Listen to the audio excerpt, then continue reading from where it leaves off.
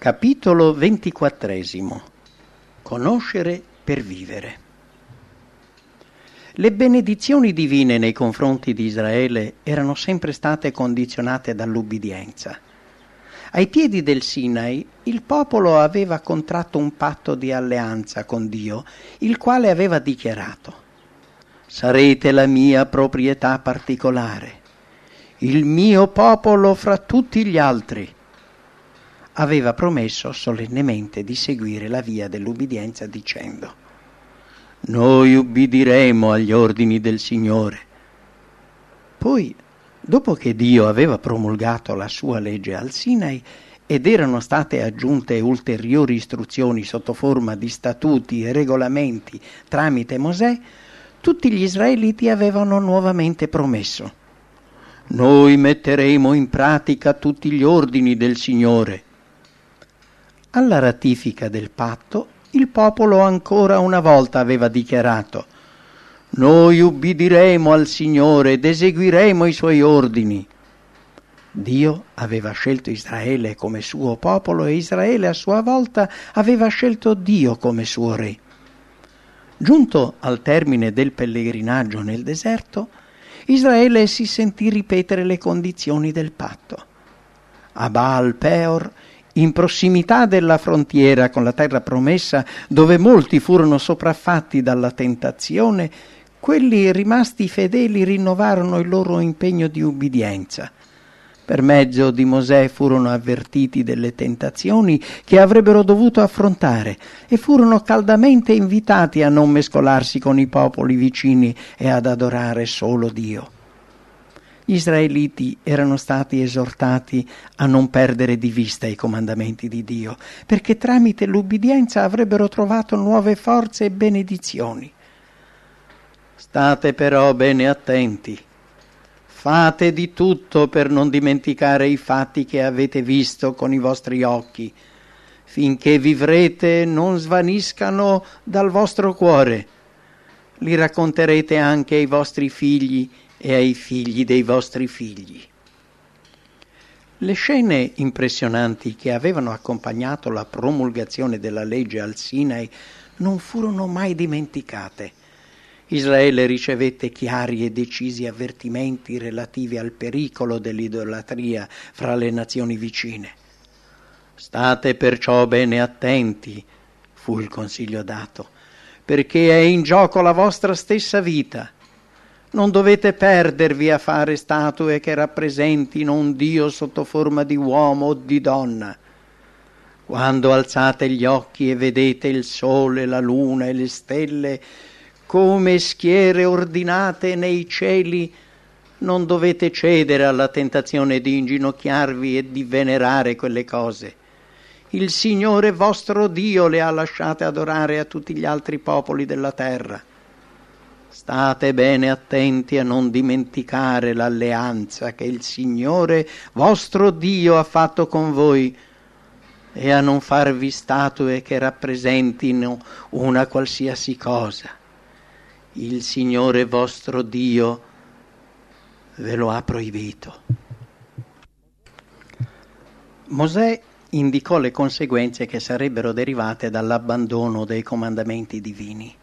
Chiamando a testimoni il cielo e la terra, dichiarò che se il popolo, dopo essere vissuto per lungo tempo nella terra promessa, avesse introdotto forme di culto idolatra, si fosse inchinato davanti a immagini scolpite e avesse rifiutato di ritornare al culto del vero Dio, la collera del Signore si sarebbe accesa e gli israeliti sarebbero stati deportati e dispersi fra i pagani.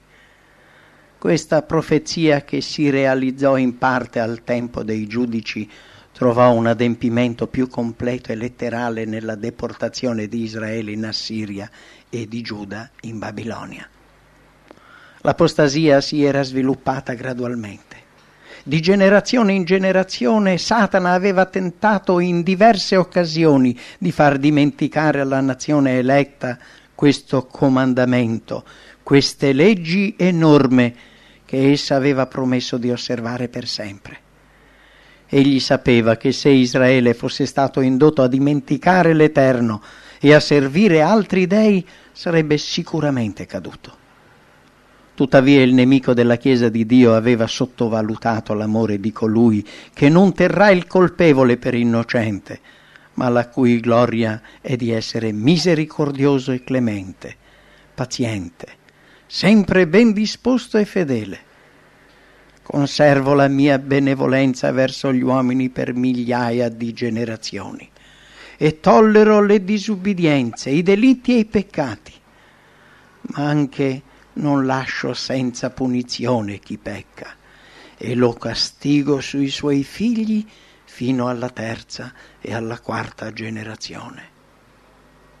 Nonostante gli sforzi di Satana per impedire l'attuazione del progetto di Dio, il Signore si rivelò provvidenzialmente e indicò a Israele quale via seguire anche in alcuni dei momenti più difficili della storia di questo popolo, quando sembrava che le forze del male stessero per avere il sopravvento.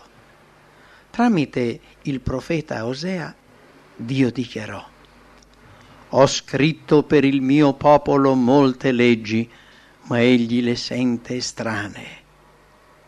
Io ho insegnato a Efraim a camminare, ho tenuto il mio popolo tra le mie braccia, ma non ha capito che mi prendevo cura di lui».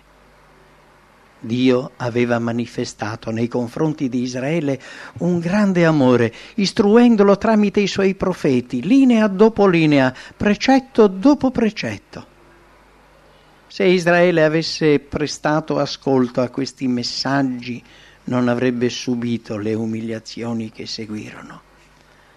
Siccome continuò a disprezzare la sua legge, Dio fu costretto a lasciarli andare in esilio. In ogni epoca la trasgressione della legge di Dio ha avuto le stesse conseguenze. Ai giorni di Noè, quando vennero violati tutti i principi morali e la corruzione era così diffusa che Dio non poteva più accettarla, fu decretato: «Sterminerò dalla terra quest'uomo da me creato». Al tempo di Abramo, gli abitanti di Sodoma sfidarono apertamente Dio e la sua legge e praticarono la stessa impietà, corruzione sfrenata, sregolatezza che avevano caratterizzato il mondo antidiluviano. Gli abitanti di Sodoma superarono i limiti della tolleranza di Dio e su di loro venne pronunciato il verdetto della punizione divina.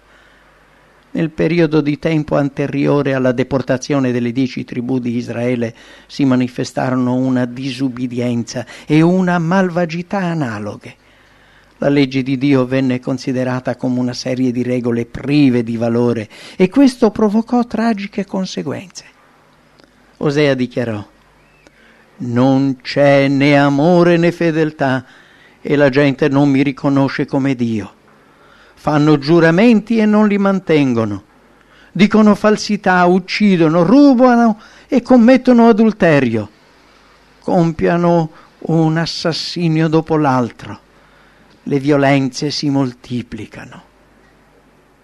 Le profezie di condanna di Amos e di Osea furono accompagnate da predizioni relative alla gloria futura. Alle 10 tribù ormai da tempo ribelli e impenitenti non venne fatta nessuna promessa di completa restaurazione del loro potere in Palestina. Sino alla fine dei tempi esse sarebbero andate errando fra le nazioni. Però tramite Osea fu fatta una profezia che prometteva loro il privilegio di partecipare alla restaurazione finale del popolo di Dio, alla conclusione della storia di questo mondo, quando Cristo sarebbe apparso come Re dei Re e Signore dei Signori. Il profeta dichiarò: «Il popolo di Israele resterà per molto tempo senza re e senza capi, senza sacrifici e senza stele, senza oggetti sacri per consultare le divinità. Poi il popolo di Israele ritornerà al Signore suo Dio e a un discendente di Davide loro re. Allora essi avranno timore del Signore e riceveranno i suoi doni». In un linguaggio simbolico, Osea espose alle 10 tribù il piano di Dio: restituire a ogni essere umano pentito che si sarebbe unito alla sua Chiesa sulla terra la benedizione accordata a Israele nella terra promessa ai tempi della sua fedeltà. Parlando di questa nazione nei confronti della quale desiderava mostrare misericordia, il Signore dichiarò: un giorno io, il Signore, la riconquisterò, la porterò nel deserto e le dirò parole d'amore, le restituirò le vigne che aveva e trasformerò la valle di Acor in una porta di speranza. Lì mi risponderà come al tempo della sua giovinezza, quando uscì dall'Egitto. Allora mi chiamerà marito mio e non più mio Baal, mio padrone. Non permetterò più che pronunzi il nome dei Baal. Questi non saranno mai più ricordati. Alla fine dei tempi, il patto di Dio con il popolo che osserva i suoi comandamenti sarà rinnovato. In quel tempo farò un'alleanza con gli animali feroci, con gli uccelli e con i rettili, perché non diano fastidio al mio popolo. Spezzerò l'arco e la spada, eliminerò la guerra da questa terra, farò vivere il mio popolo in pace.